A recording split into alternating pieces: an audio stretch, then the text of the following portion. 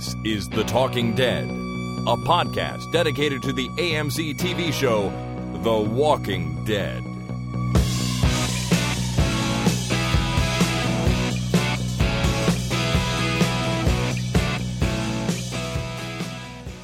Well, hello there, everybody. My name is Chris. And my name is Jason. And this is The Talking Dead number 282, recorded on Monday, September the 19th, 2016. Monday. Once again, Monday. Yeah, it's usually a Monday around here when we're doing this. Usually Mondays come around when it's Monday. Usually. Feels like a Monday. Oh, it sure does. It sure does. But at least Monday's almost over, and now we're at the fun part of Monday, which is recording the podcast. Mm-hmm. Not the boring part of Monday, or the sucky part, which is getting up in the morning and going to work. It really is the sucky part. I know, man. Work is all right, but if I could just not do it, that'd be cool, too. Yeah, not doing it would be better than actually doing it. It would, totally. Sometimes I not do it. Sometimes I'm there and not doing it, but not often, because I usually have way too much to do to get away with that kind of crap. Right, and you do want to keep your job, because if you not do it too much, then you might not have the opportunity to do it much in the future. Yeah, I think that's the dream job for me, the job that I could not do. Yeah. And get paid. Just sit around. To not do that. That'd be great. I could do that from home. Which you do. If anyone has one of those jobs available, let us know. And hire us to do that job, too. Totally. So here we are, Jason. Welcome back for your second week back in a row. How's the family doing? Family's doing good. Cool. Baby's getting bigger?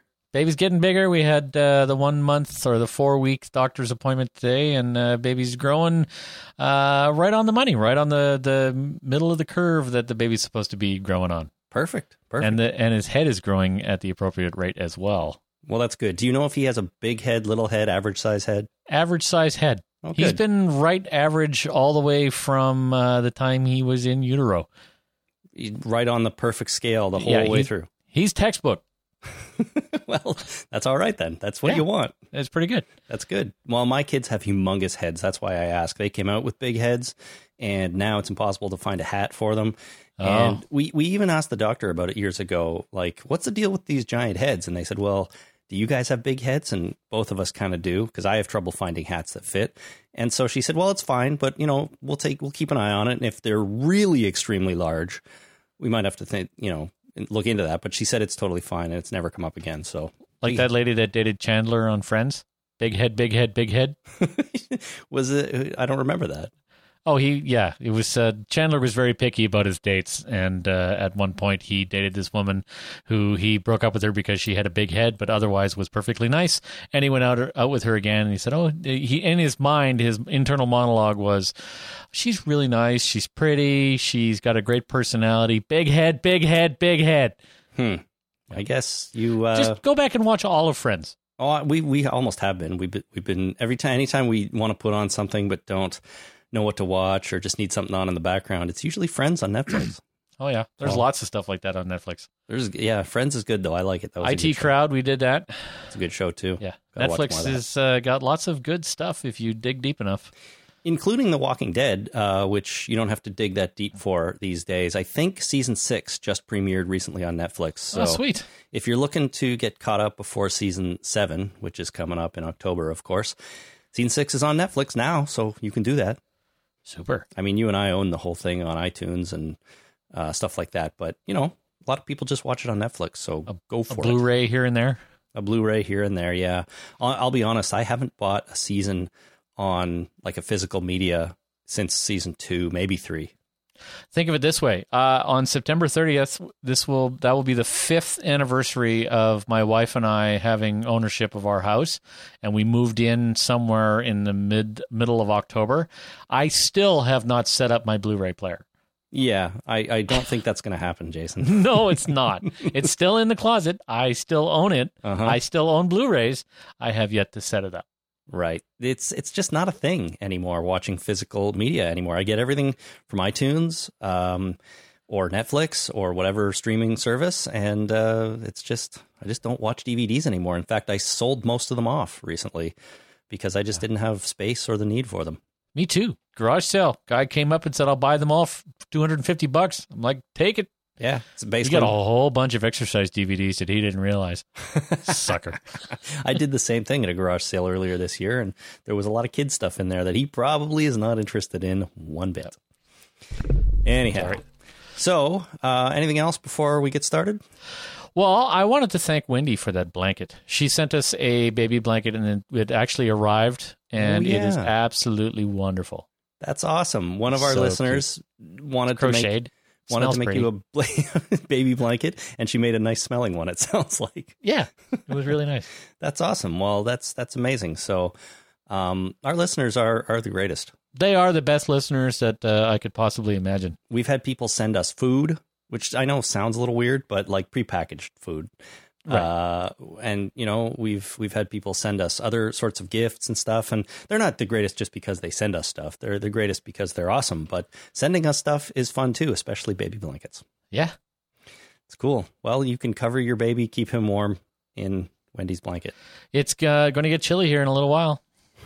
I betcha. It won't even be that long, I don't think. No. All right, man, let's get into the program. Sure. So let's talk about the ratings from last week briefly. So, as you know, last week, if you remember, episode 10 had the lowest ratings of the season and I think of all time for Fear the Walking Dead. Yep. What do you think? Do you think the ratings went up or continued to go down this week? I think they continued to go down. Go down. Well, you would be wrong. I'd be wrong? Yeah. So holy shit, look at that, I'm wrong. Episode 11 had 3.4 million, so it went up again. Not quite to what episode 9 had, which was 3.66, but 3.4. So it rebounded a little bit, which I think is probably making everybody feel good. That's super awesome. Yeah. So I don't know, maybe we're at some sort of lower plateau again where it's going to hover around 3 to 3.5. But we will see. And honestly, no one should be too disappointed with that unless you compare, over time where we started at 6.67 for season 2, episode 1. That doesn't look so good, but what are you going to do? 3.4, not terrible. Not terrible. That's a really good thing to say about the quality of something or other. It's not terrible. No, because it could always be terrible, and that's what you're trying to say. Yeah, it really could. So that's it could be you, me, and 3 of our listeners that watch the show, and everybody else just stops watching it. Woo. That'd be terrible. That would be terrible. All right, since we did... Okay, so if you remember, we had to cut the feedback out of the end of last week's podcast, but the wife and I did a feedback episode midweek to make up for it. So nice. We got through a lot of feedback from last week, but I have one message here from Bonnie in San Francisco, and it's a little bit of a general sort of message about the show. It's mostly about Chris, actually, which was... He was not a part of last week's episode, but I thought I'd read it, and maybe we could talk about it briefly. So Bonnie in San Francisco says, I don't think Chris blames his dad for killing his mom. I think he blames Madison for his parents' divorce and Madison and Travis for putting them in the situation for his mom to get bit. In his mind, if Madison and family had never existed, Chris and his parents would be somewhere else when the outbreak occurred. Piecing together the timeline, it seems very likely that Travis and Madison had an affair while both were still married. Maybe Chris and his mom thought they were a happy family and were blindsided by the divorce. Madison's husband was dead, so Travis fit comfortably into Madison, Nick, and Alicia's life, leaving Chris an unwanted third wheel with them. Once his mom's dead, he's left with a step-family who doesn't embrace him and a father who defends them. He's alone, yet stuck with the people who ruined his life and stole his dad. So this comes out of kind of speculation on what the deal is with Chris and why he's so screwed up and, why he wasn't getting along with everyone so much. And it's not just because of sort of what Bonnie's saying is it's not just because of his experience post-apocalypse, but everything leading up to it as well. He wasn't really feeling a part of this family to begin with, and that's kind of contributed to his, nastiness now. Yeah. Well, most evil people, not most evil people, but a lot of television bad guys have daddy issues. Yeah, I guess so. And Chris, I guess, is one of them. And I know we can talk about Travis showing up at the end of this week's episode when we get to that. But I think this is a pretty good description of what Chris is going through. I mean, I know he's just a TV character, and really we can only judge him by what we see on screen, but I think a lot of this can easily be inferred by what we see on screen, and it does kind of deepen his feelings a little bit. It does. I like this way of putting it together. Yeah. I mean, does that justify him sneaking into Madison and Alicia's room at night, picking up a knife and things like that, and then shooting the farmer and all those sorts of things? I don't know. No, not really. You're still responsible for your actions regardless of the cause or you can't really justify it. He's still responsible for what he did. Of course. I mean, he can't just feel bad and then do illegal things. That's right. You know, I mean, that would be a crazy world to live in if that was the way it worked. Yeah. I feel bad, but I'm going to go burn down my neighbor's house. Yeah, and then you get away with it because you felt bad. Oh, well, he made you feel bad, therefore it's his fault. Right. But then who made that guy make you feel bad? So you got to trace it all the way back to, some kind of Neanderthal man who was the initialist for making somebody feel bad. The initialist? Is that a word? That's I don't know. But hey, it works. I know what you mean. Right. Initializer. He was the genesis of the bad feelings. Genocizer. That's right. Perfect. Genocizer. All right. Well, we'll talk a little bit more about Chris and Travis and stuff like that when we get into this week's episode. But hey, look at this. We have a title read for the first time in a long time. Super. So, Season 2, Episode 12 of Fear the Walking Dead was called... Hey, Chris and Jason. This is Lee from St. Catharines. No one's really sending you title reads for Fear, so I thought I'd give it a try. I'm going to send you one every week. Use them or not, you guys own discretion. I'll try to make them funny. So today you have Pillar of Salt. So what I like about that title read is he introduces it and says, I'll try to make it funny, and then just reads, Pillar of Salt. I'm laughing. I think that's awesome. That's very good. I mean, the comedy there is subtle, but I think it really works. Yeah, no, that's my favorite kind. Just try to make it funny. Pillar of Salt. Thank you, Lee in St. Catharines. I really enjoyed that. So in case you are a new listener or forgot or whatever, we do like to have our listeners read the titles of the episodes. So send in yourself reading the titles. You can find them all on IMDb or Wikipedia or probably AMC's website. And just send a read, and it can be your own sort of interpretation of it. You can do a voice, you can just read it, you can do whatever. I don't usually play like people's introductions of them like I did for Lee here, but I think that was part of the read this time. So if you want to do a title read, just record yourself on your phone or your computer or whatever, and then email it to me, talkingdeadpodcast@gmail.com, and I'll put as many on the air as I can.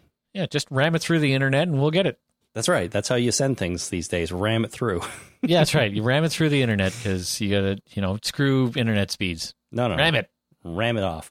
Okay, so continuing in the comedic vein, here's what AMC had to say about this week's episode. This description taken directly from AMC.com about Pillar of Salt is Madison lays down the law. All right. And she did. That's not untrue. No, it's not untrue at all, but it's a little shorter than usual. I mean, they usually go for 2 or 3 sentences, or, at most 3, usually 1 or 2. Not this time. 5 words. Madison lays down the law. Madison does things. Yeah, that's right. At least it's a little more descriptive than that. Stuff happens. Yeah, that would be pretty good. That would be great. All right, so... does Madison, in fact, lay down the law, Jason? What do you think?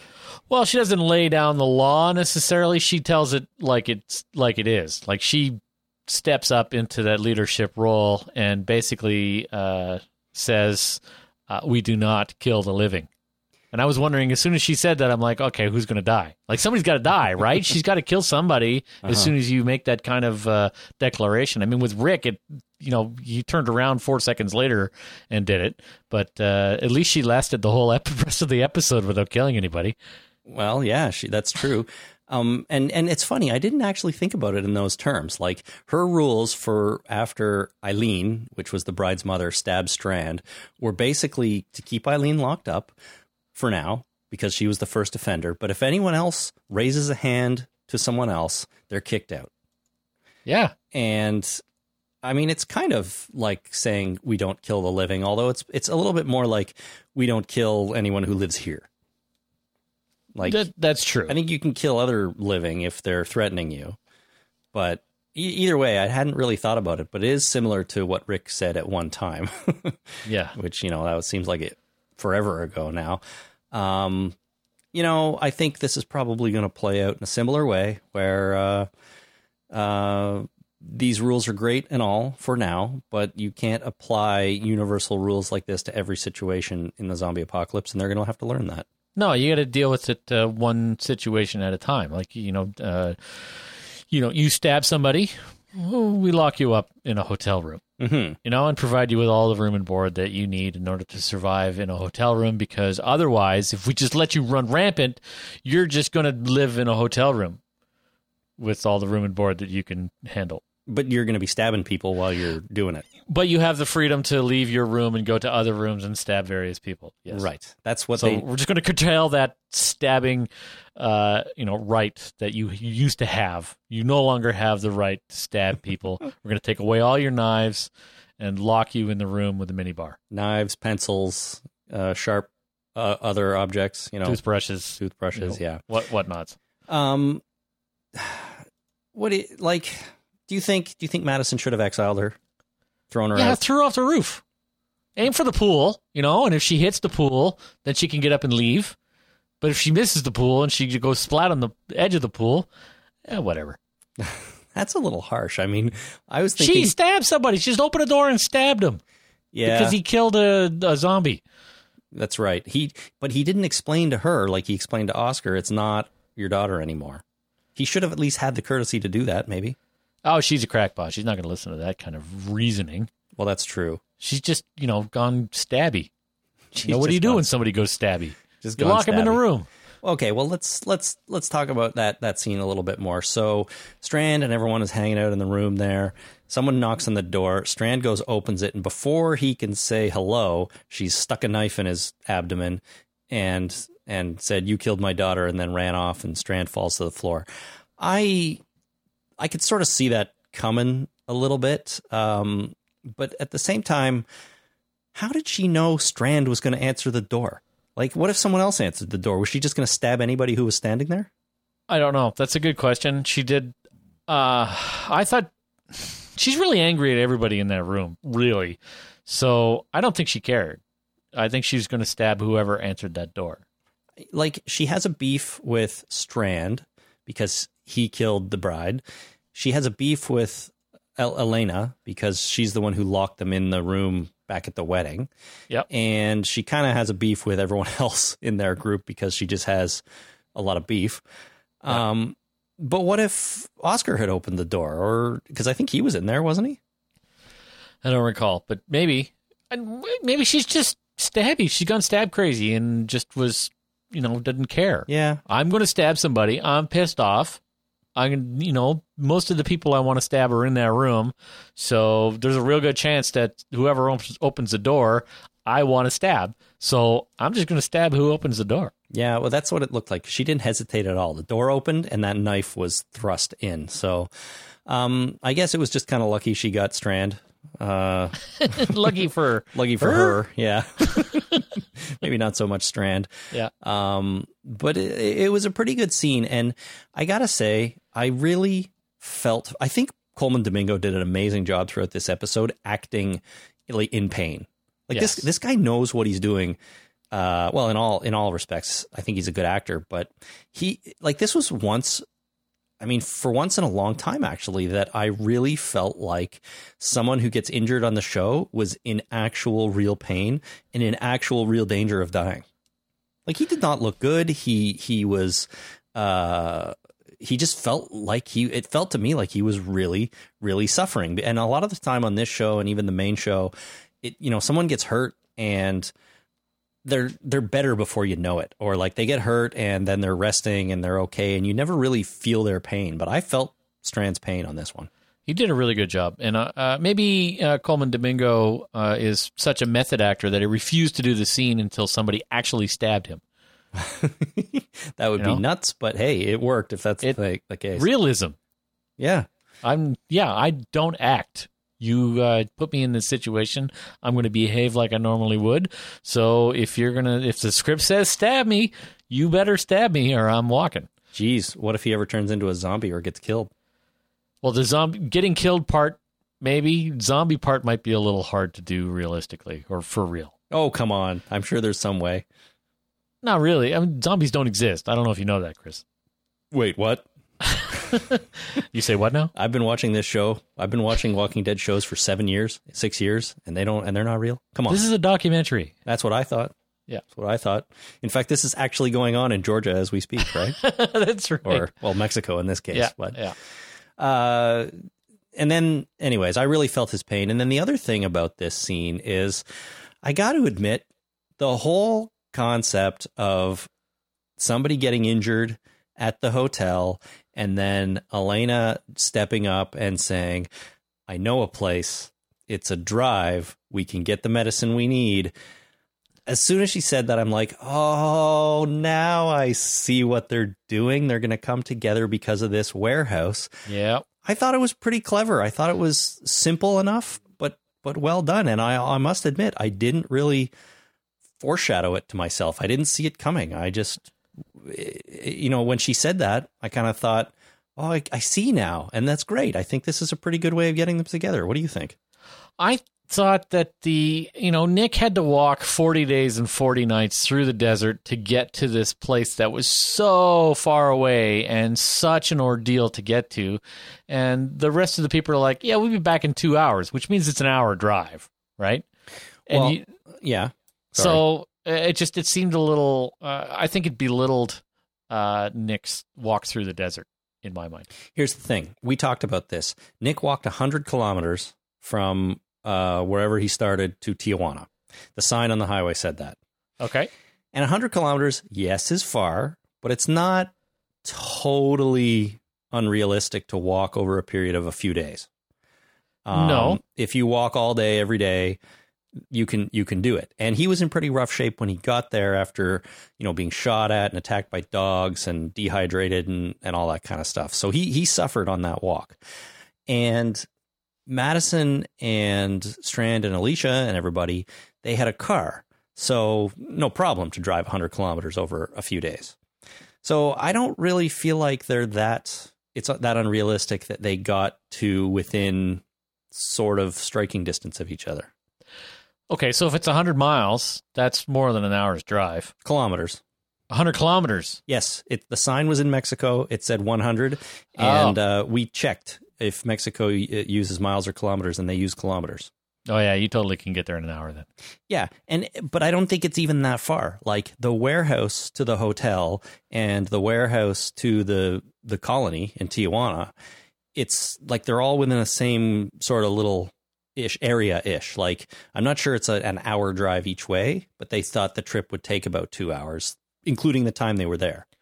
Right. If you put the hammer down, you can get there in a short order. Right. Exactly. There's no other traffic, so you might as well. Well, it depends on if the roads are clear, right? Well, that's true. It's true. And you don't want to go too fast on the roads because, if you roll off the road and flip around a bunch of times, there's no ambulance helicopter to come get you and take you to the hospital. So you got to be careful. If you skid out on some zombie guts or something, yeah, you got to be careful. Yeah.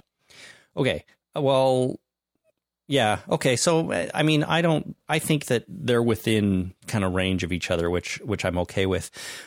But what I was saying is that I just think it's a great way to bring them together. It's like they introduce Nick at the colony, everyone else at this hotel, and this sort of supply depot run by a gang where you have to go and trade stuff. And it would make sense that the different, groups in the areas would all be doing business with this place. And as soon as she said, I know a place, we can get there, we can get the medicine, I'm like, bingo, that's how they're going to meet up again. Yeah, absolutely. Barter Town, exactly. So pretty cool. Anyways, and Coleman Domingo, he did a great job suffering. Now let's talk about what happened when they went to get the medicine. This was really the only part of this episode that I didn't like a great deal because of how just ridiculous Madison acted when she got there. You think she acted ridiculous?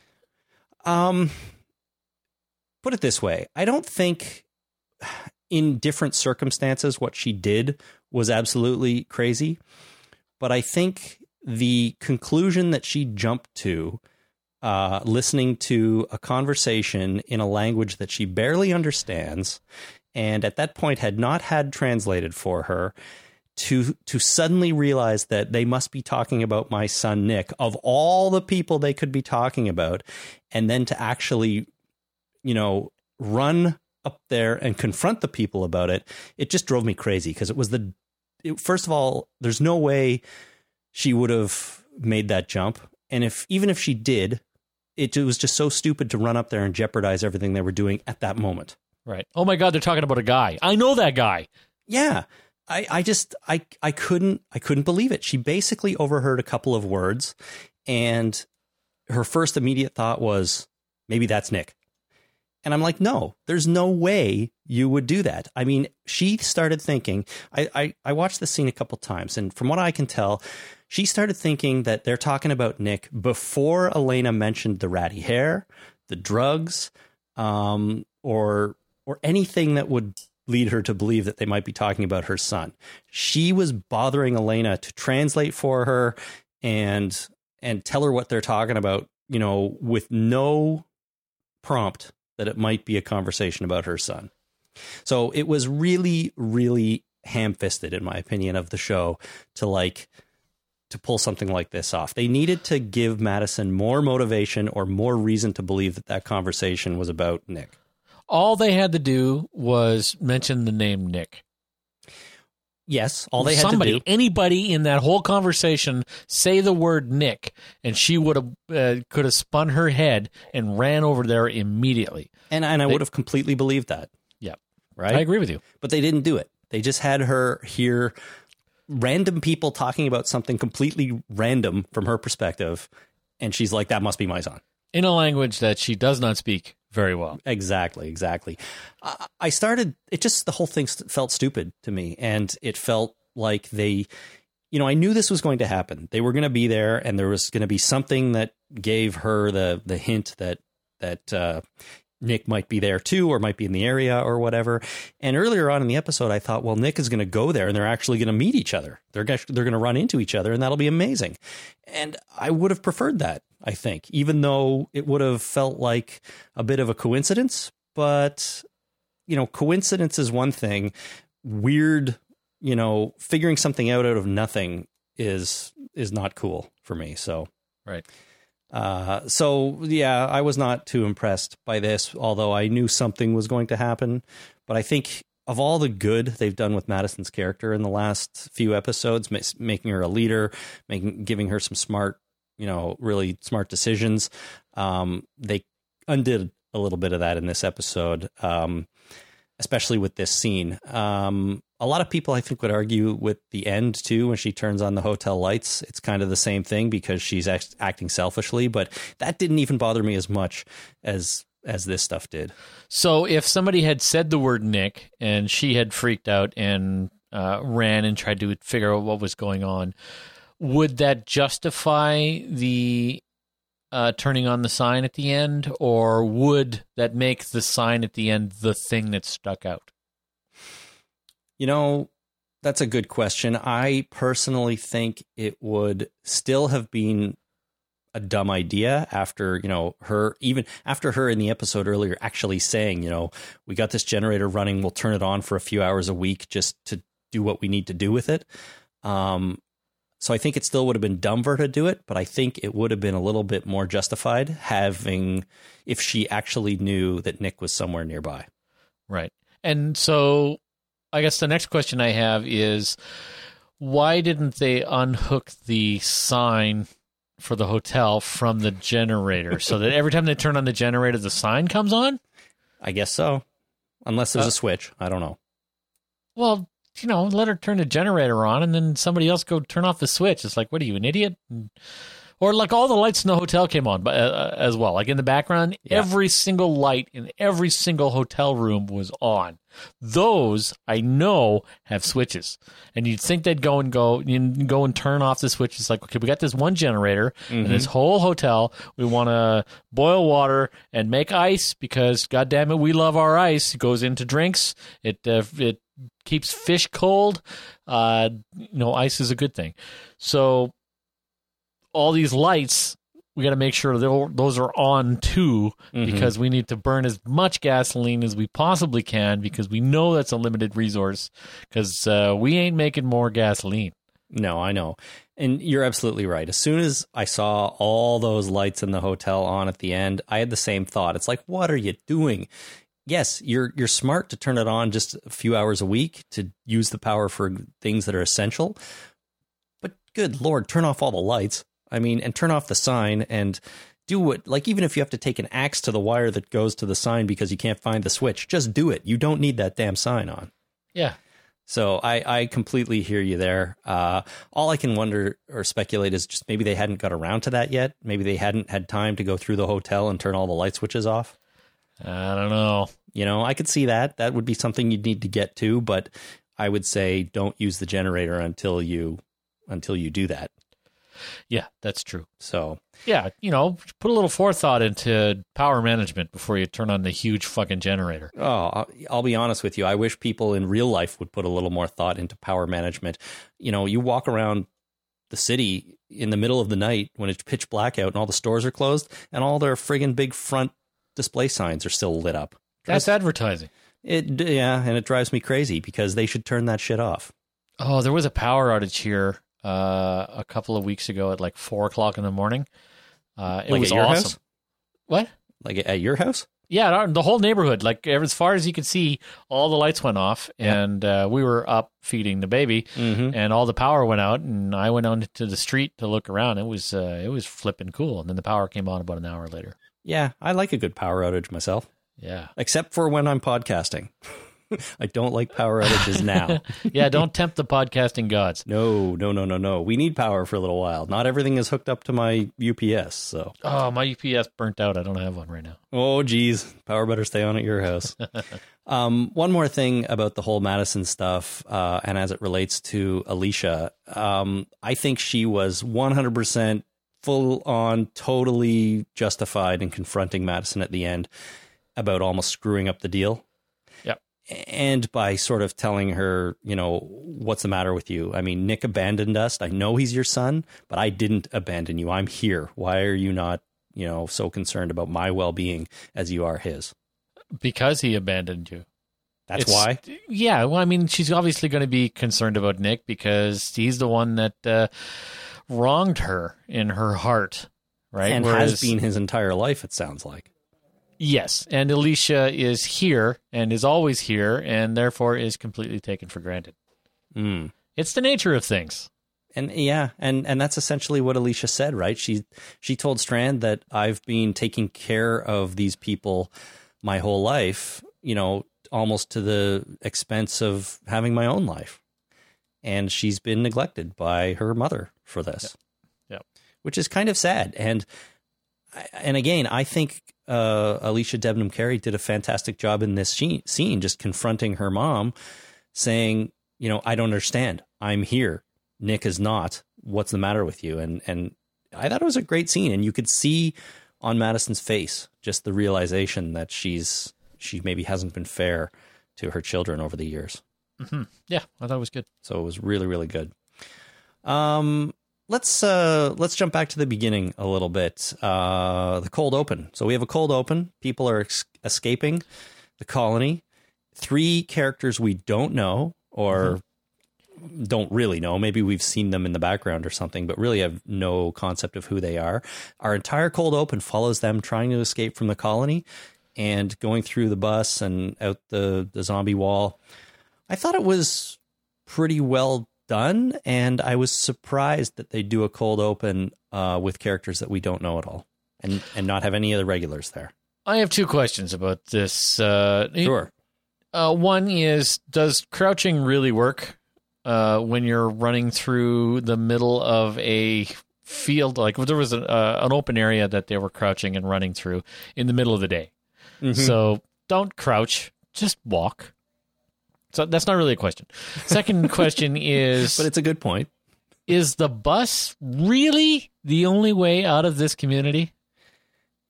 Well, it seems like it. I mean, the bus is used for going in and out and for sacrificing those who are sick.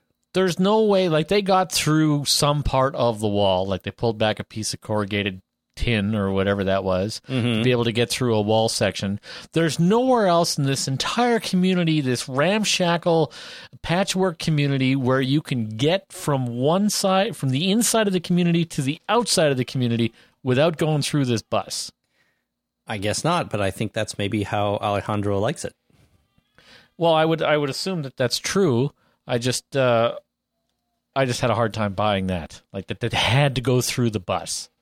Yeah, well, we saw Nick and Lucy go through there. That's how they went to get out. Well, it makes perfect sense for this is the doorway. You know, we go through this way because it's the safest way in and out. This is the doorway. But these three characters were sneaking out in a very clandestine way. And I think that they would have figured out another way to get out. Go over the wall.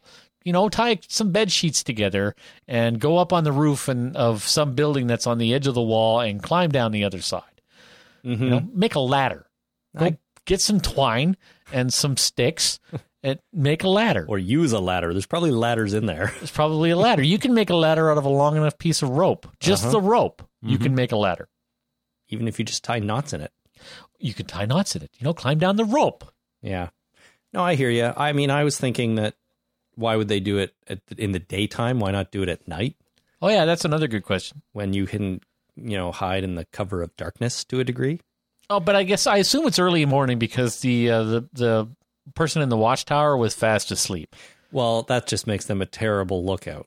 Oh, of course they're a terrible lookout, regardless of whether it's day or night. But I assumed it was first thing in the morning, and he, spent a long night of looking at boring nothing. And decided that, boring nothing is not worth looking at, so I'm just going to fall asleep. Take a little nap right here. Yeah.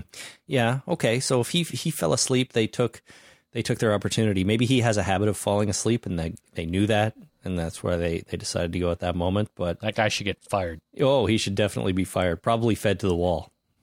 Yeah. Well, yeah, I can see your point. You'd think there would have been an easier way to get out of there, but I don't know. Maybe they wanted to. Maybe nobody watches the door or the bus because nobody thinks anyone would be stupid enough to go and try to get through there alive. Make a hot air balloon. Just go up and over the wall. Nothing conspicuous about that. I think it's a great idea. And a little tricky. If you had to make a hot air balloon right now, could you do it?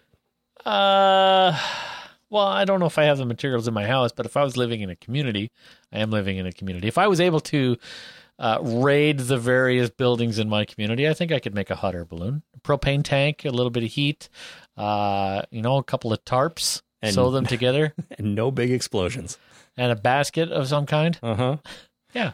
Okay. I could make a hot air balloon. I think I would die one way or the other, but I could make a hot air balloon. You could get off the ground. I could probably get off the ground and then fall back to the ground in a fireball. Yeah. Well, challenge accepted or challenge proposed. Declined. Challenge declined is what the word you're looking for. What we need is the zombie apocalypse, and then you'll try it. Yeah, and get stuck inside a community that I can't get out of except for through a bus of some kind. Yes. So, I know, guys. Let's not sneak out. We'll make a hot air balloon. Simplest option is usually the best, after all. That's how they got home in The Wizard of Oz. Uh-huh. That's right. No, she tapped her heels together. Oh, yeah, right. That's how they were going to get home in The Wizard of Oz. That's right. I haven't watched that in a while. Good old Wizard of Oz. Yeah. All right, so let's talk about Ophelia. We get some Ophelia. She's back in this episode. Yay! So I really enjoyed all the Ophelia scenes, but I do wonder how the hell she got down from the floor she was stuck on with Alicia in order to steal the truck. She took the stairs. Yeah, but then why was it so difficult for Alicia and Elena to get down? They had to go through this whole, move the zombies, lure them, climb around the balcony thing so they could clear the stairs. They didn't know about the secret staircase that that Ophelia took. Yeah. Well, that's the only explanation. But Elena's supposed to be the hotel manager. She has a key to every door. She's supposed to know all about the secret staircases. So maybe she did what I suggested and put together a rope ladder and climbed down outside. Or jumped and hit the pool. Yeah. Or made a hot air balloon. And just lots of options. Floated down gently. Or maybe she just had an umbrella and jumped. Because umbrellas, as we all know, break your fall enough so that you can survive a fall from a great height. Maybe if you're Mary Poppins. Yeah. Actually, sorry, I misspoke. The height I'm thinking of is about 18 inches. That's about it, eh? That's about it. Anything taller than that, you're probably going to sprain an ankle or hurt yourself. Well, I'm going to try that tomorrow. I'm going to jump from 24 inches with an umbrella and see what happens. That'll teach you. So I wonder how she got down, but outside of that, I thought it was really good to see her again. And Ophelia definitely had, if not the only zombie kill in this episode, she had the best one. It's true. When she arrived at that little restaurant where we got the flashback of her getting engaged, she goes in there with a hammer. She sticks the claw end of that hammer into that zombie's skull, and then without camera cutting away, she yanks it out. And man, it just grossed me out for some reason, just thinking about what would happen to the skull of that zombie as she yanked that thing out of there and it just shattered a big hole in it. I cringed and I almost looked away. It's pretty gross. It's gross, but amazing gross. And I don't know, there's something about the Fear the Walking Dead more than The Walking Dead where they have these little touches where they just get to me a little bit more.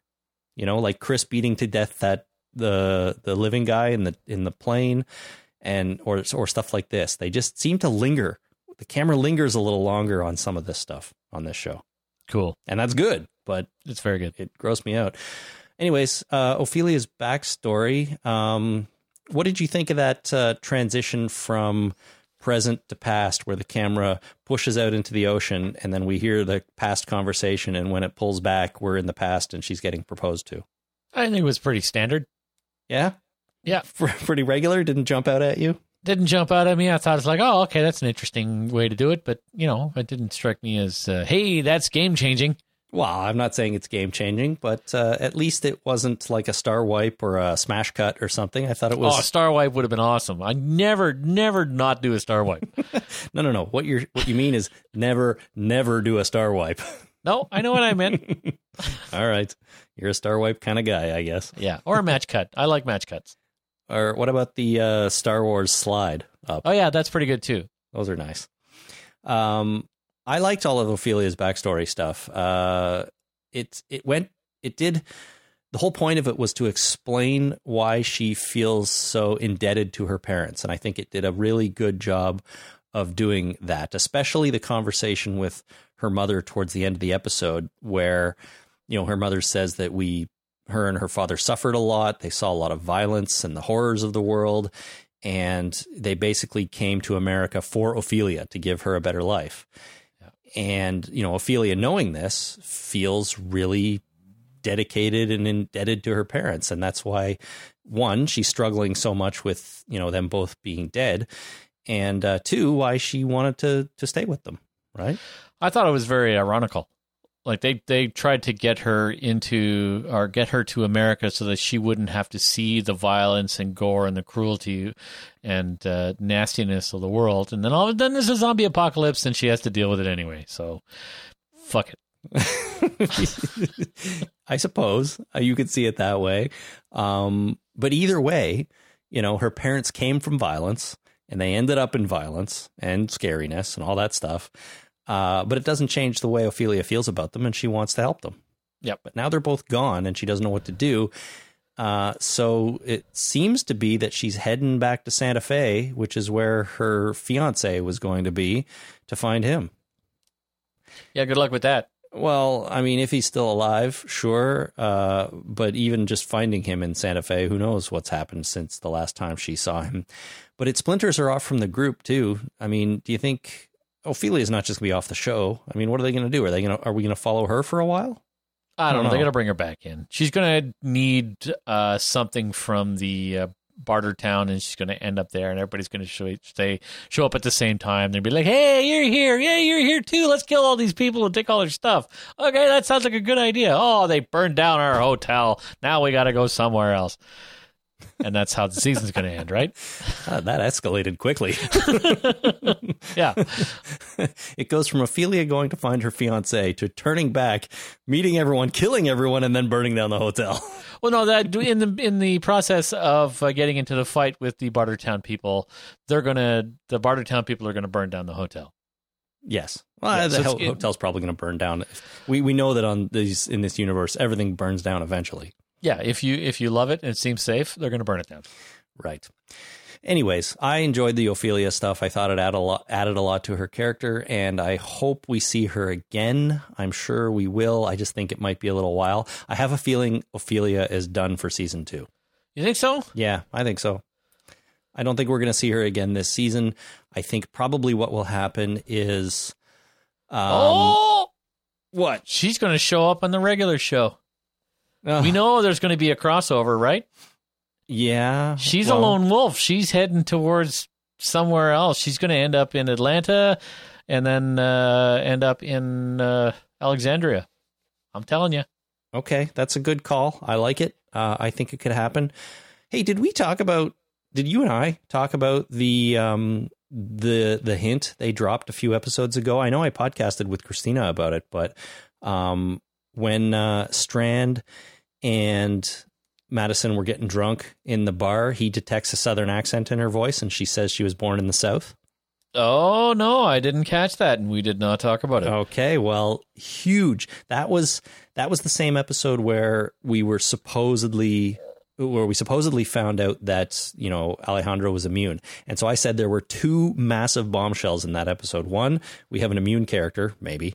And 2, we have Madison admitting that she's from the South, and I think she was from, I forget which state now. Now, it wasn't Georgia, but that doesn't mean anything. She could be a cousin of Mr. Grimes. She could be, a long-lost sister, whatever, related to him somehow. I think they were hinting at it. So huge bombshell if that's what they were going for. Ex-wife? His first wife that we've never heard of before. That's right. That'd be weird, but I suppose anything is possible. Well, they got married when they were 18, and, only lasted a couple of years. They only lasted like 16 days or something like that, and they ended up getting annulled and divorced, and they only had 3 kids. So in 16 days, yeah. Yeah, 16 days, yeah. If only. Well, I suppose, but either way, maybe it was just a throw out little bit of information, but I got to think it was included on purpose. So I'm excited about that. Anyhow, I like your theory about Ophelia going and showing up on the main show. I think so.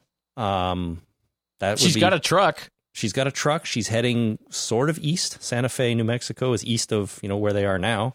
So what do you do when you get to Santa Fe and your fiance is nowhere to be found?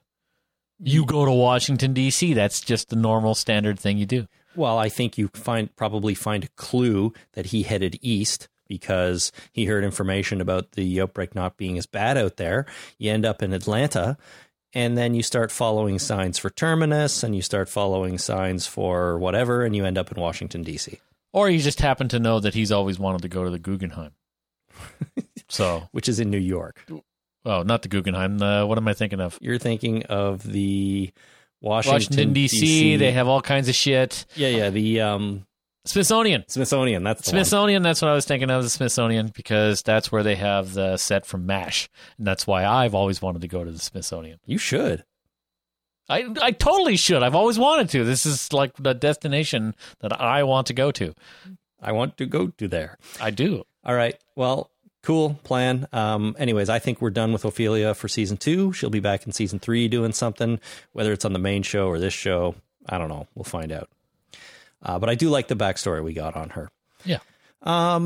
Let's see. Anything else in this episode? Alejandro, I feel like we are seeing him starting to crack a little bit. He's doesn't seem to be holding up too well now that some shit's going down that he's not too happy with. He also doesn't look that healthy anymore. He was sweating a lot. He was looking tired. I wonder if maybe there is something to him potentially being ill, and he's keeping it at bay somehow. Slowly ill. Yeah, he's slowly dying. Not immune, but maybe it just takes a long time for him to die and turn. And even outside of that, I just feel like he's acting like somebody who's starting to lose the control that he really enjoys having. Yep. You know, he was telling Luciana, like, he was accusing her of wanting to leave. He just wasn't being very nice. He was giving her orders, which we haven't really seen him do before. He accuses Nick of like having no faith in him, which is what he's asking everyone to keep. So we'll have to see, but I think his whole universe is crumbling down around him a little bit, and it's probably not going to end well for him. No, and he's going to try and make everybody drink the Kool-Aid. He's totally that guy. He's totally that guy. I really agree with you. And we'll see what happens. But I feel like, I also think that maybe he knows he's a fraud.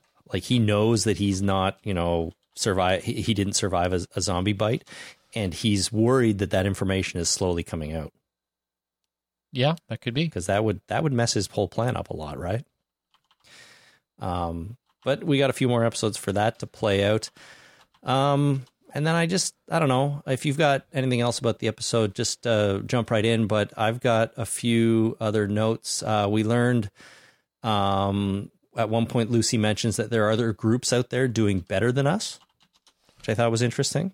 That is interesting. So there's a lot of communities out there, and I sort of thought to myself, it sort of feels like we're in this show, we're already in a world like The Walking Dead is now, with lots of different communities and groups, and they all have to find a way to work together, sort of.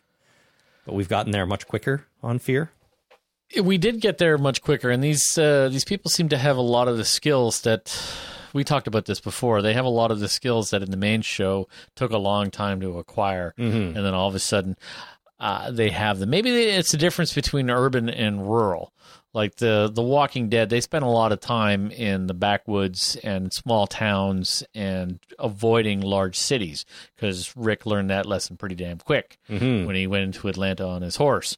Whereas our group here seems to spend a lot of time in urban areas. So maybe the fact that this is more of an urban show, they develop these skills a little quicker because there's more zombies. Yeah, more zombie density. And more people just to learn things from, right? Yeah. So, the zombies per square foot kind of thing. Yeah, that's good. I like that. I mean, they started in Los Angeles. They were part of like this military zone there. They learned a lot from the army. They got on a boat. Sure, they were remote for a while then, but as soon as they landed somewhere, they were back in Tijuana, which is, well, not immediately, but they were back in an urban area. I think that's a pretty good theory, actually, and not one that I'd thought of. Nice. I like it. Thanks. Good thinking there, Jason. I thought of it myself. That's thinking with gas right there. Yeah. Let's see. So there's other groups. Oh, we learned that the colony has scouts that they send out. Alejandro mentions this to Lucy. So they do have like a team of scouts that go out and just, I guess, look for supplies and keep an eye on things. That's interesting. And then friend of the show, Dave, remember him? I've heard of him. He's this guy we know. He tweeted at me the other day asking, he pointed out that Nick wore white shirts for a long time, and now Nick is wearing a black shirt. And do I think this has any significance? I'm not so sure it does, but watching this episode, I noticed that Madison was also dressed in a black T-shirt for the majority of this episode. And I thought that was interesting, that they both had black shirts on, which is kind of a really subtle way of linking these two characters together. And, they were linked together in not so subtle ways, but they were both wearing black shirts. I hadn't thought of that or noticed. But Nick, I'm not sure how I feel about that. Yeah, well, Nick going from white to black, though, I mean, he was pure before, and now he's not pure or corrupted. I mean, that's what white to black means, doesn't it? He's not corrupted. Or maybe just white is easier to cover in zombie blood, or black is easier to wash. You don't see the dirt so much. Yeah, my wife has this theory about people wearing the same colors. Like, they're simpatico if they happen to be wearing the same color of clothes. Like anybody? Like, well, on TV TV movies. Okay. If they're wearing the same color, they're usually working together. But if they're wearing conflicting colors, then they're antagonists. Yeah, no, that makes sense. I mean, these writers do all sorts of little tricks like that to make us feel certain ways about characters. So I think maybe Madison and Nick both wearing black is important in a subtle way. Yep. Why not?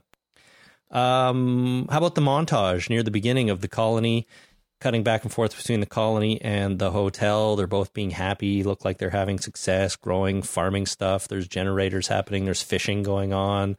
I thought it was an interesting montage, but it sort of felt a little too normal, almost like, oh, look, everyone is just doing fine all of a sudden. And that can't be right. Yeah. Oh, no, it was a happy time, good fun. They got all the zombies off the pier so that they could go fishing and catch, I don't know, fishing off a pier must be hard because you get the fish on the hook and then you got to haul it up like friggin' 14 stories before you get that fish somewhere where you can club it with something. Yeah, well, it depends, or step on it, right? I don't know. It depends. I usually just club it with a fish, a bat, a small fish bat kind of thing, a shillelagh kind of thing. Club it with another fish. Yeah, you smash it with another fish. Add insult to injury. That's right. I'm not only going to kill you, I'm going to hit you with another fish. I'm going to hit you with your friend, whom I just hit with a bat. So did you know this guy? Whack.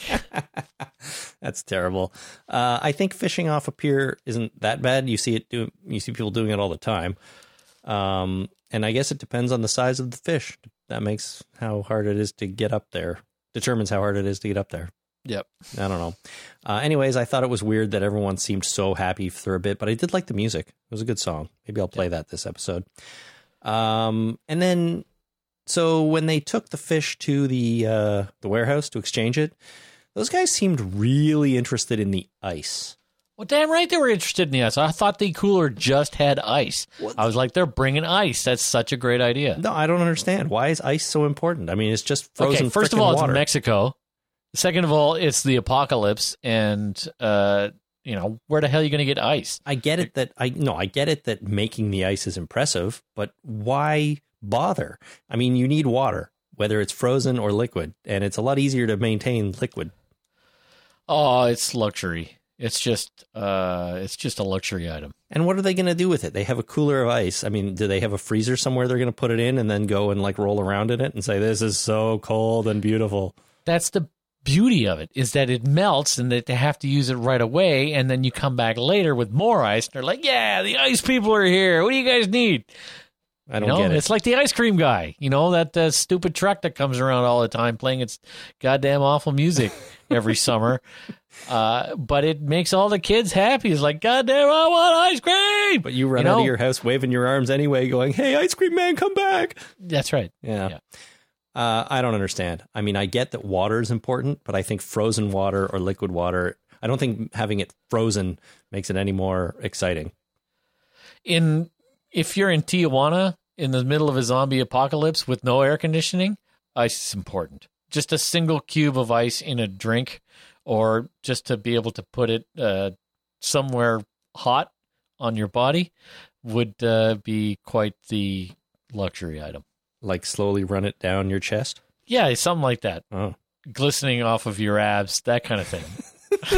If you had such things as abs. Oh, I'm sure there's abs in there somewhere. Oh, yeah. There's some down there somewhere. I don't know. I just don't think ice is that big a deal. I just was like, you need water to survive. Just give us the water. That's fine. But they trade for water, which is weird. They trade medicine for water, and now they're bringing fish. And the guy said the fish is important. The ice is even better. It's a luxury item. I'm sure of it. Maybe, okay, I don't know. Anyways, we can move on from the ice. He seemed happy about it. Hector's brother, he was at the warehouse, and he's a part of this group now of gang guys. And he said something interesting to Elena just before they left. He says to her, don't come back here. We won't be here much longer. That was interesting. What does that mean? Well, they're leaving. Where are they going? I don't know. They're already in Tijuana, so where else could they go? Why are they leaving? Zombie apocalypse? No, I think they've got it pretty good there. And it looks like they have a lot of shit. I mean, they're moving to the community. They want to go where the friggin' drugs are. They're going to take their whole operation to the drug locale. Because that's the magic place. Could be, I suppose. Wherever that is, that's why they're hunting for it, because they want to get the hell out of Dodge and move to that whatever that secret community is where the drugs are. Okay, so they're going to go there, and that's going to lead Madison and everybody at the hotel there, which will ultimately be where she reconnects with Nick. Yes, and the fight begins, and the hotel burns down as a result, and then they all have to go somewhere. Could they go Could they go to Colombia? Keep going south? That's pretty far. It is pretty far, but what do? Do you turn around and head north again to hit Vancouver, or do you head down to Bogota? I think you... Cartagena. I think you head north. I think this show is going to head north again. Or go to the Galapagos Islands. That'd be all right. That would be awesome. It's hard to get there, though. Yeah, but once you're there, you're good. You know, how many zombies are on the Galapagos Islands? None, I bet. Probably not many. And if there are, it was just tourists. And yeah, you'd have to eat the turtles, though. That'd be no good. That's okay. We've seen Enid do that. No, but these turtles are, hundreds of years old. Yes. You don't want to eat... Still delicious. Yes, but they're aged. kind of majestic old creatures. I'd feel bad about eating them, but depends on how hungry I was, I guess. Yeah, that's right. Anyways, I'm curious about what Hector's brother actually meant, but I think you're right. Maybe they're going to leave to try to take over the colony and move in there, and we're going to get some sort of big fight, and Nick is going to be on one side, and Madison is going to be on the other side, and then they're going to see each other across the battle lines, and it'll be really exciting. Yeah. There it is. All right, let's talk about Travis at the end of this episode. He shows up right in the last scene, and he sees the lights on in the hotel, and he sees them go off. A couple things about this scene. Yeah. No Chris. And what the hell happened to Chris? And I think his beard was a little bit longer. Chris's beard? No, Travis's beard. Travis's beard was a little bit longer. Yeah. So... what do you think? He's obviously going to show up at the hotel and say, "Hey, everybody, I'm here. What's been going on? I saw your big stupid sign. Yep. What's up? What is up with that?" And then he's going to realize it's his wife and his family, and he'll be very happy. Now, I think most people think that Chris is not with him. But that actually is not what I thought when I first saw the scene. I just thought, oh, Chris isn't in the scene. So we don't really know if Chris is dead, or if he's abandoned Travis, or Travis has abandoned him, or if he's actually there, but we just didn't see him. So what do you think? I think Chris is in a sack that Travis is dragging behind him. We didn't see a sack, but he very well could be dragging a sack. Yeah, so that's what I think. Okay. Or in a wagon passed out on tequila. He had way too much tequila, and he's passed out, and they found a wagon, and Travis is pulling him in the wagon. Or what are you going to do? It's your son.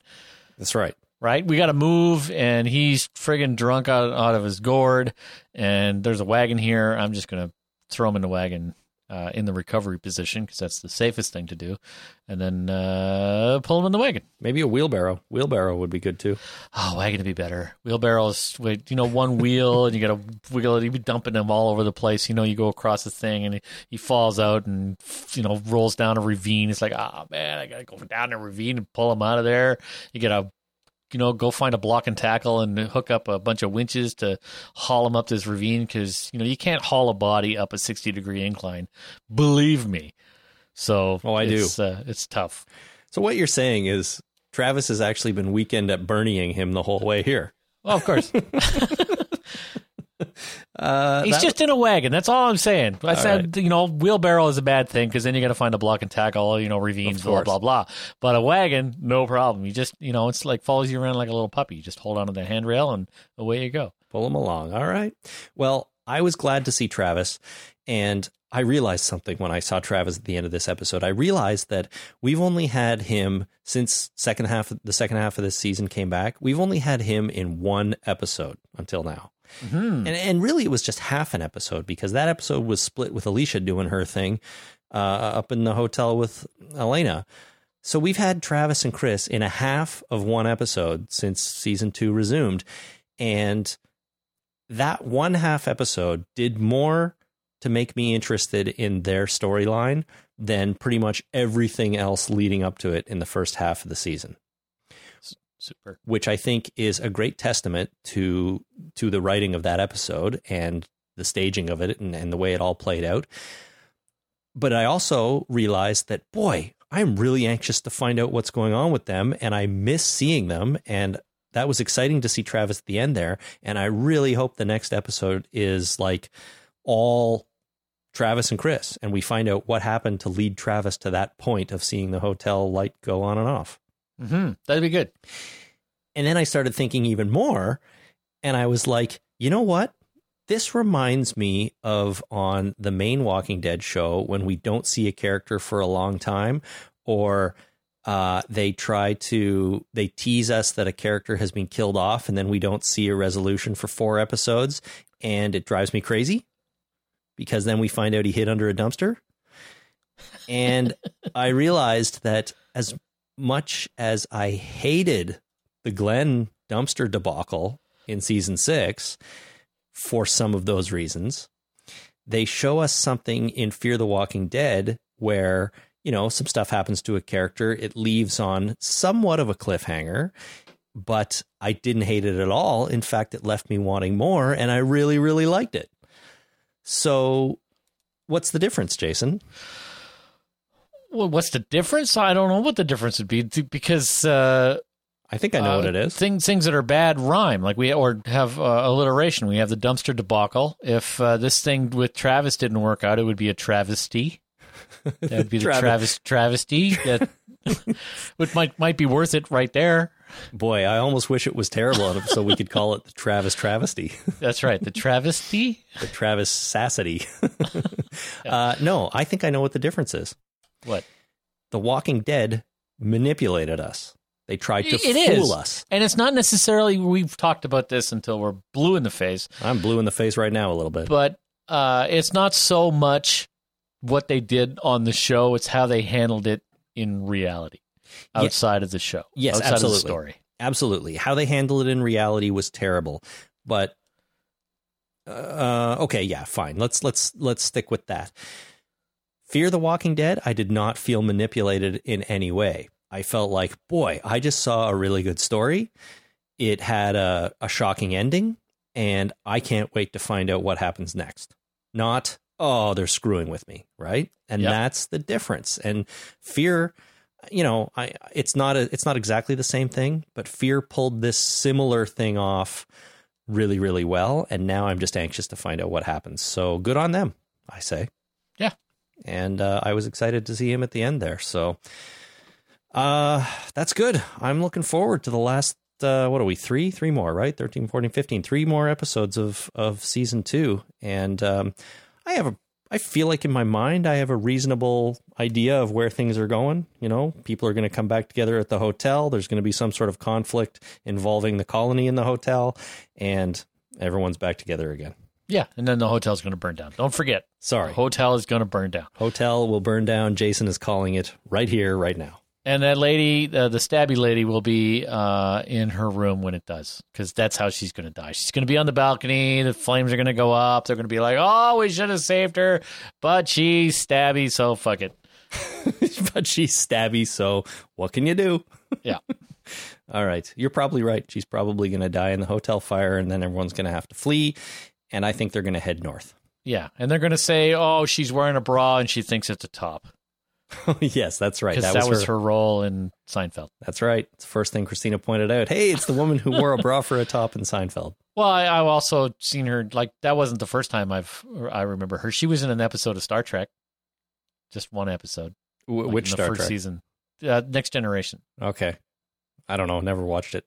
And she was also on Third Rock from the Sun. She was Gordon Joseph Levitt. What the hell's that guy's name? Joseph Gordon-Levitt. That guy. He was his teacher when he was, remember when he was young in Third Rock from the Sun and had really long hair?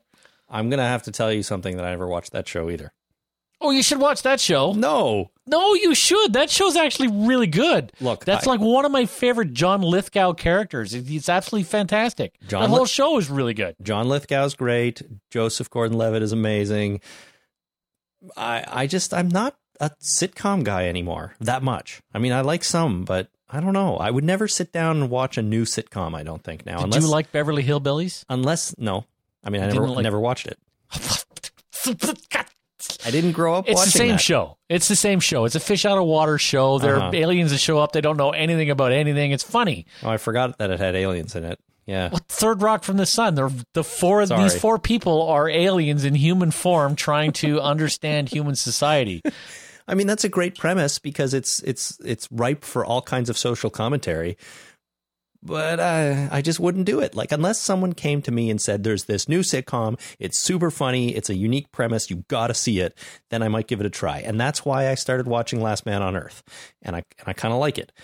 All right, there's this sitcom. It's really funny. It's got a really good premise. The cast is solid, and it is one of my favorite sitcoms of all time, and it just happens to be completely on Netflix. You can just go and watch it. Sorry, Chris, it's not new. The only thing that's not there is that keyword new, but it's good, and it should be watched. And friggin' James Kirk is the big giant head.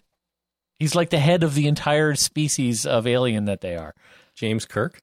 Not James Kirk. William Shatner? Shatner. I mean, yeah. Okay. Well, I believe you, but I'm not going to go watch it now. And it's got Newman. Oh, Newman. He plays a cop. He's awesome. Everybody in this show is awesome. Okay. Jane Curtin. You love Jane Curtin. Sure. Why not? Yeah. Okay. I believe you that it's great. Maybe someday we'll do a podcast on that. We should. That'd be great. Third podcast from the sun. Third talking podcast from the sun. There you go. I don't know. I'm bad with names today, apparently. All righty. I think that's it for this episode. I thought it was a pretty good one. Overall, season 2 of Fear the Walking Dead, I think, has been pretty amazing. I realize the show is pretty polarizing, and some people have been writing into us saying, I just can't get into this show. The characters make the stupidest decisions, but I don't know. I'm just not there with you. I think this season has been overall really good. So another strong episode in my opinion, and we've got 3 more to see how it all wraps up. Cool. All right, let's take a short break, everyone. When we come back, we'll do a little bit of listener feedback and then call it a night. Stay with us.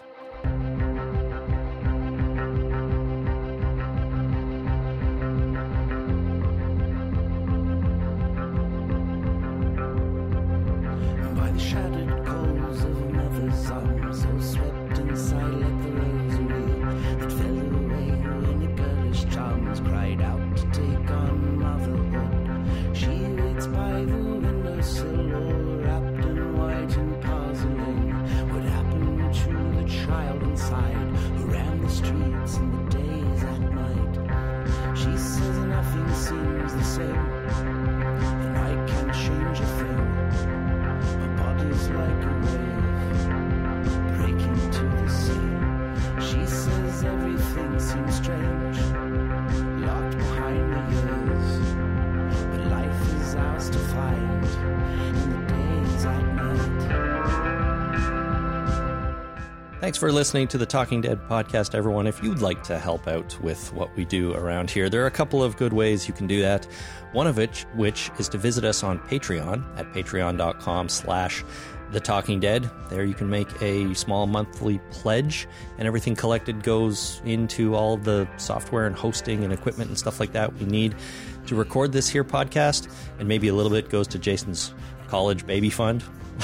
No. No, none of it. Not unless he's on the podcast. I could bring him on the podcast, and then maybe I'll give him a stipend or something. Get him on here, pay him a small fee. There you go. Yeah. But there's reward levels or on there, and check it out at patreon.com/thetalkingdead. If that's not really your thing, then just use our Amazon links. That's super easy. And if you visit talkingdeadpodcast.com/Amazon, you can choose one of the countries of your choice. Of course, there's the US, Canada, UK, and a few more there.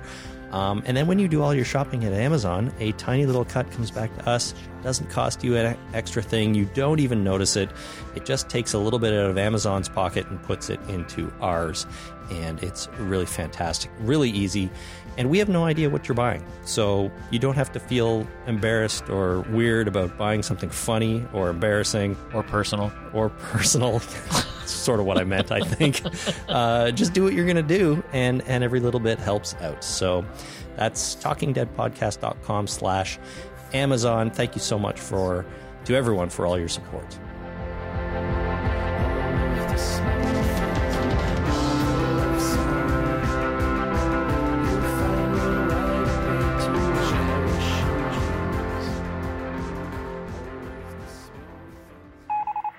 Listener feedback. Okay, Jason, we are back, and it is time. It is that time again when we do some listener feedback about this episode. Cool. Our first email here comes from Adam, friend of the show, Adam in Texas. And, we were just talking about Travis at the end of our episode discussion, and he writes, Travis! And he's solo. I'm betting that Chris and his newfound frat bros ditched him immediately after a huge chicken dinner. I kind of hope this is the case and the writers do not feel obliged to kill him. So I think Adam brings up an interesting point here. Is it possible that Chris just takes off with the bros and we just don't see him anymore? Yeah, absolutely. Be like, Dad, see ya, get, lost. Or on a show like this, does it feel like they always have to kill somebody off rather than have them just ride off into the sunset? Not necessarily. I mean, somebody could just leave. Somebody's left on the main show before, yeah. Well, early on, remember the, what's his name? That family they met early on in season 1, they decided to leave and go away somewhere. They just left, yeah. And now Ophelia has supposedly just left for a while. I don't think she's going to be gone forever, but she's driven off. And the governor just left. But then he came back and died. Right. He left for a little while. Most people who leave come back. That's the thing. So if Chris just leaves, maybe he won't be on for a little while, but I don't think he'll be gone forever. And I think there's probably an opportunity here to do something really emotionally impactful by having him die, or maybe having his dad be forced to kill him for some reason. Emotionally impactful and probably really sad, which maybe are the same thing. So I would, if Chris is gone, I think he's probably actually dead, but you never know. Maybe he just takes off with those frat guys and that's it. He goes off on his merry little way and they party and they have a good time. And maybe they show up on the main show as bad guys. Yeah, maybe. Boy, everybody on this show is suddenly showing up on the main show. Just, suggesting possibilities. Yeah, I suppose it is a possibility. All right, Gemma in South Wales, UK writes, the cold opener was super intense for me. I just don't do well with kids in peril on these shows, and I'm literally shouting at the TV, no, don't go near that bus with the little girl. It just reminded me too much of Sam's little death walk through Alexandria covered in gore. But thank God we didn't have to see that again. So Fear the Walking Dead doesn't love to torture kids quite as much as the main show does. Not yet. Give it time. Yeah. It took a few seasons for The Walking Dead to, ramp up its... Well, they started off by killing a little girl, but, other than that, it took a while to ramp... season 2, they killed off... What's her name? Matt, This show is not... Sophia. So maybe it's not as bad. Hey, I almost said Madison, but that's Sophia's real name. That's the actress's name. Right. And Madison is a character in this show. Oh, I'm getting confused. They were killing little girls from day one. Day one, yeah. The main show. Yeah. So we'll see. I am glad, though, that we didn't have to watch that poor girl get torn apart or anything. Sam, on the other hand, I was kind of ready for him to go. he was just kind of annoying me. I'm like, yeah, that guy needs to die. Yeah. Sounds terrible. All right. Christine in Northwest England writes, so last week Madison was talking about how they have to be careful from groups of people who will want to take over the hotel.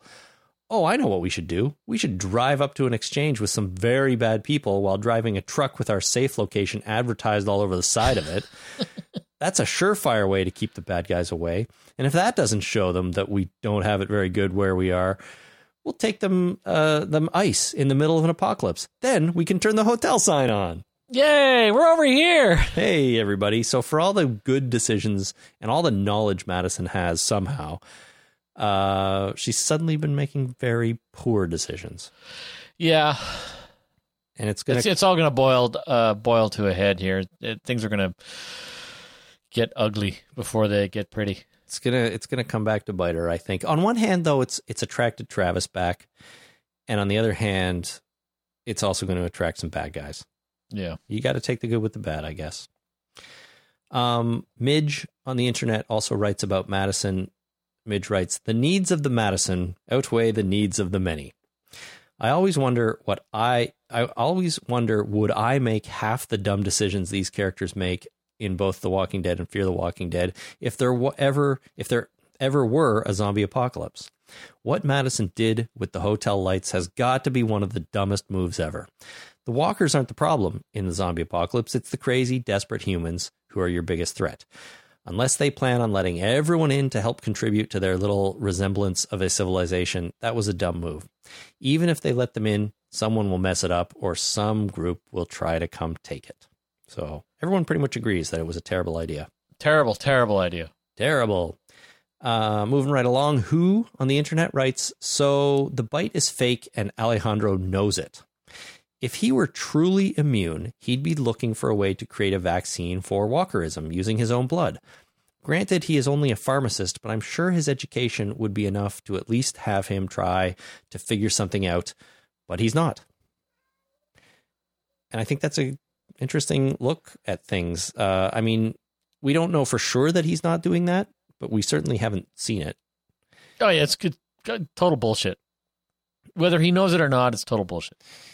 Yeah, but I think the point is, if he does know it, he'd be trying to, and he was a reasonable person, he'd be trying to do something to use his immunity to save people and help people. Instead, he's using that to like control them and keep them in the colony and not actually save anybody, just keep them there. Right. So you think he'd be like drawing his own blood and distilling various compounds to see if he could cure zombieism. Well, I think that's what Who is saying, and yeah. I think that's an interesting point. Like if he was a good person, that's what he'd be doing. He'd be trying to actually help humanity by using his immunity to help other people. Instead, he's using the idea of his immunity to keep them all in line. Yeah. And that's not quite the same thing. He's an ass. It just makes him a dick instead of, a savior. Yeah. But he calls himself a savior anyways, so I don't know. I'll be surprised if that guy survives the rest of the season too, to be honest. Oh, totally. He's totally dead. Totally dead? Well, we have to find out whether or not he is infected with zombieism or the virus that'll kill him and turn him into a zombie. Or we'll discover that he's full of shit. Yes. I mean, we know that everyone turns, right? So in theory, well, I don't know. Who knows what they're going to do? If he's actually immune, which nobody believes, then in theory he would die and stay dead. He wouldn't come back, right? Yep. So what if that happens? What if he actually gets killed and then they make a point somehow of telling us that he never comes back as a zombie? Well, then they should make him a zombie saint of some kind, or an undead saint. Yeah. Doesn't he have to come back as an undead to do that, though? To be a saint? Or maybe I don't know, some kind of saint. Because I think one of the tenets for being a saint is your body can't decompose. Really? That's a thing? I think so. I think it's a thing. Oh, wow. Well, I don't know. He'll be the zombie king then. He'll become a zombie and never decompose. Ooh, zombie king. There's a movie idea right there. That's like a rat king. You tie a bunch of zombies together and they just move as one massive organism. Gross. One massive, deadly, disgusting organism. Yeah. All right. One more here from Aussie Jim. Aussie Jim writes, Aussie Jim didn't say where he's from, except that he's Aussie Jim, so I assume he's from Australia. Yeah. I mean, that's a fair assumption. I don't know if I'd, write that in stone anywhere. But. Well, I didn't put it in the notes. I just said Aussie Jim. So okay, thank God. Aussie Jim writes, why can't I get into this show? I love the main show. I care about Rick and his cohorts. I soak that up like a dry sponge. But Fear the Walking Dead, I just don't care. I want them all to suffer and lose due mainly to how slick and successful they've been, which is the opposite feeling for Rick's crew, who have gone through so much and had to earn every small reward they've gained. You're left praying for just the slightest bit of good luck coming their way. It feels like the producers are trying to make a parallel show, and instead of investing 5 seasons, they are shortcutting the experience to get right into the action. I don't see the point of it. Now they went and got Strand stabbed, so he'll either live and be fine, which makes that drama pointless, or he'll die and they'll remove the best character in the show. Arg! That's a tough call. I just finished saying in the previous bit there that I think Fear the Walking Dead is doing a great job. So I got to say I'm not on the same page as Aussie Jim, but I do share some of his sentiment in that I did feel like these characters are just too good at what they do in the zombie apocalypse already. Now, we had listeners write in last week or on the feedback show and say and list off some of the stuff that Madison has been through that gives her the knowledge or the skills and the experience to be where she is already. And they made some good points too. So I don't know where I come down anymore. On one hand, I do agree with Aussie Jim that I feel like it's been a little bit too easy for these people. But when you think about it, it hasn't been that easy. They've been through a lot already in a short time. Yeah, the biggest problem I have now is that all of our listeners are always right, even when their views are conflicting. And it's hard. Because I agree with everybody. I agree with you. I agree with Aussie Jim. I don't know what to do. My brain is mush. And yeah, this show's good, but yet, is crap in some ways. Well, and I guess all the shows are like that, and you have to just take what you can from it. And I'm taking the good from this season right now of this show, and I think they've done a really good job for the most part.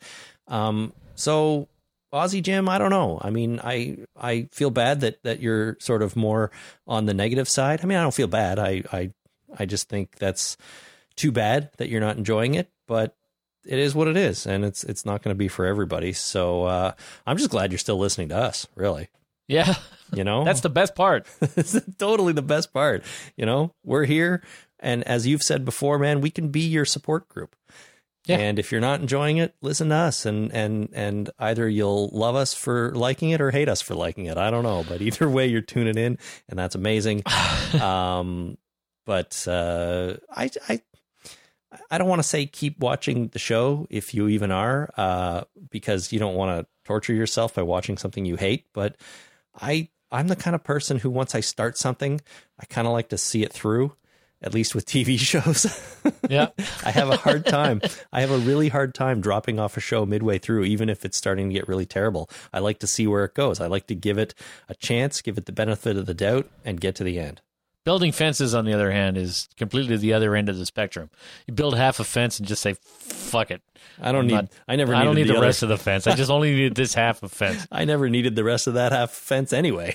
I needed the fence from here to just over there. And then for the next little while, what I needed is a bunch of posts in the ground. And then after that, what I needed was a bunch of holes in the ground.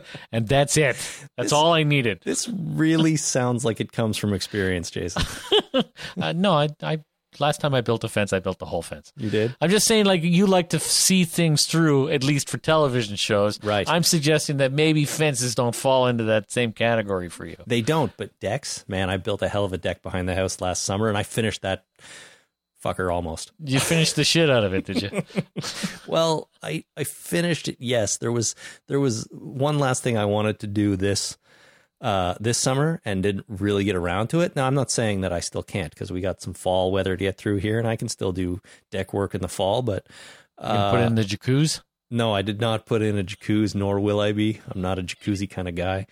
But I wanted to put lattice around the bottom of it to block off lattice underneath, so raccoons and animals and shit had a harder time getting in there, but never got around to it. That's a 10-minute job, man. Well, go buy some lattice and put it in there. It's a little more than that. I got to put it in, make a lattice gate so I can open it and get in and out, because I'm storing stuff under there. Put it on hooks. Yeah, some of it. Anyways, we can do a podcast about that some other day. Yeah. I'm just saying, I'd like to see TV shows through to the end, so I would have a hard time dropping off even if I didn't like it. So maybe Aussie Jim is the same way, and he's hate watching the show, but hopefully not hate listening to us. Yeah, I would hate to have him hate us. Hate. All right, before we wrap up, we're going to play a call here from longtime listener Angie in Birmingham. Hi guys, it's Angie in Birmingham. I'm a little bit late, but I do have a little bit of just random feedback for a couple of different points. First off, I just wanted to say, I think another listener brought it up that, this is essentially the same show in a different location, so there will be similarities. I just wanted to say, how many times can they actually be different? Because it's not similarities I'm seeing, but the same plot points recycled. I mean, the bit where Strand dispatched the bride just reminded me of when Lee helped Kenny say goodbye to Duck in the Telltale game in episode 3, and again in episode 4 with the little boy in the attic. It played out the same to me. It was just the same story, and it felt recycled. So my thought is, with the books, the comics, the games, and both shows, how long can they keep these stories fresh and new? You know, how much material is there? So I'm going to stop Angie there, but interesting point, Jason. Are you feeling any Walking Dead fatigue when you consider we've watched 2 TV shows, read 7 or 8 novels, played lots of video games, read comics, play with action figures, you know, whatever else. And in a way, they're all very similar and explore the same themes. Is it too much? And do you feel any of the fatigue? I don't know if I feel the fatigue. I understand that there probably is some overlap in story and plot points, and it can get a little samey here and there. But I never underestimate writers' abilities to come up with new and interesting things. Mm-hmm. So I'm hoping, I like intellectually, I think there is probably some fatigue out there, and I can understand how people can feel that fatigue. I personally don't feel it, and think that we could go on for a very long time and still explore new ground. Yeah, I'm pretty much with you. There are days when I feel it a little bit, but for me, I'm able to get enjoyment out of the Walking Dead universe strictly from it being presented on different mediums. You know, TV is very different from a book, and books are very different from video games, and video games are very different from comics, and so on and so on. So even though I'm watching a TV show and I'm reading a comic and I'm playing a video game, and they may have similar themes or almost the same themes, or in some ways even similar plots, like similar actual events, I still get the enjoyment out of it because one's a video game and one's a book, for example. So for me, the medium that it's presented on is actually pretty important. But I can get it. There are days too when I feel like, man, I wish The Walking Dead would do something a little bit different. And I think I've said that on the podcast before. And I think that Fear the Walking Dead, while it, you know, in some ways is very similar to the main show, The Walking Dead, I think it's also just different enough that it keeps, you know, that part of my interest in all this going. And I think I even maybe said this last on the feedback show a few days ago, that I still wish that they'd done something drastically different on Fear the Walking Dead, like setting it 50 years in the future or putting it in some really, really radically different part of the earth or climate, because that would have been really interesting. But they didn't, and they've still managed to make a solid show, in my opinion, at least for the way it is right now. They build this thing as a different, like, happening immediately after the zombie apocalypse. But I think that kind of went out the window this season. We're like, this is very samey kind of thing, right? I mean, sure, the population might be higher than it is in the main show, but, you know, we still have groups of survivors surviving in different ways, and communities interacting, and zombie hordes, you know, showing up every now and again. It's the same crap, just different show. I know. I think what they build this show as before it came on went out the window really quickly. And I don't think they lived up to that promise. They said this would be the early days of the outbreak, and technically it's the early days, but the way they're doing the show, it's like the same show, just happens to take place so far in the first couple of months rather than the first couple of years. And they needed to really take their time and slow it down. Now, I think the way they're telling the story, you know, whatever you think of it in season 2, I think their way they're telling the story now is better, a lot better than in season 1. I think they are taking their time, and they're overlapping it, and they have characters in different locations, and you know that they tell part of one story and then they go back and they tell the events of what's happening to the other characters sort of simultaneously, right? And I think that works better for this show than they did in season 1, where everyone was together and it was very linear, and then they skip a bunch of time and everyone's like, how do you skip all that time? What happened in those 9 days? Like, what's the point of this if we're just going to skip over time? So yeah. So they're doing a much better job, in my opinion, of the storytelling in season 2.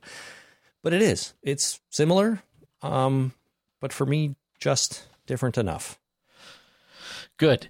Yeah. And I'm happy for you. Yeah, I know. And I think we've said that loads of times in the last couple of months doing this podcast. So maybe we can probably move on from that. But, it's maybe something we can revisit as season 3 unfolds and, on into the future. So yay. Hooray. All right. That's going to do it for this episode of The Talking Dead.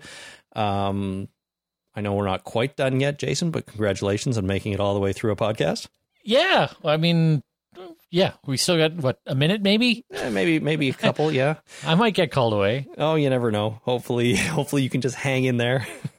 Yeah. But it did feel like things are settling back into place a little bit more today, and it felt like things are a bit back to normal. I think we're starting to get our feet under us. That's good. Yeah, it's very good. That's good. He's still sleeping like a crazy person, but I think we're able to handle it a little better now. Like not sleeping very much, right? Oh yeah, he's I think the last few days he's been going through a growth spurt, so it's like sleep for half an hour and then get up and yell and scream and kick and fuss and want to eat, and then won't go to sleep unless you hold him for a long time, and then he'll fall asleep for a little bit, and then you put him in his bassinet, and as soon as you put him down, he starts spazzing like a crazy person and wakes himself up because he smashed himself in the face with his foot or something. Well, I remember those days. And now my children sleep through the night almost every night. Well, that's good. So someday you'll get there. And that's the way babies are. He sure is adorable, though, man. I saw some photos Jenny put on Facebook today. Man, could you not have a cuter baby? I couldn't. We were very happy when Jenny was pregnant. We were looking forward to having a baby. We didn't know what the gender was going to be. We're like, okay, this is going to be great. We're going to have a baby. It's going to be awesome. I don't think we were quite prepared for just how damn cute the little bastard is. Yeah, he's just so cute. Even when he's screaming his full head off, he's still cute. He's a good-looking little man. Yeah. So she should post more photos. And I don't know if listeners can find them to see them, but if you want to see a picture of the baby, I think from a couple days after he was born, maybe the first day or two, talkingdeadpodcast.com/pictures, and there's one there. There's one there. That's day one. That's a brand new baby. Yeah, and now I'll throw some more up there, or I'll send some more your way that you can put up there. Sure, and he's 4 weeks old now, as of today. 4 weeks today, yeah. Fucking time flies, buddy. Born on a Monday, podcast day. Yeah, I told him you had to plan to be born on Tuesday morning, right after a podcast. Yeah, that'd have been better. Didn't listen.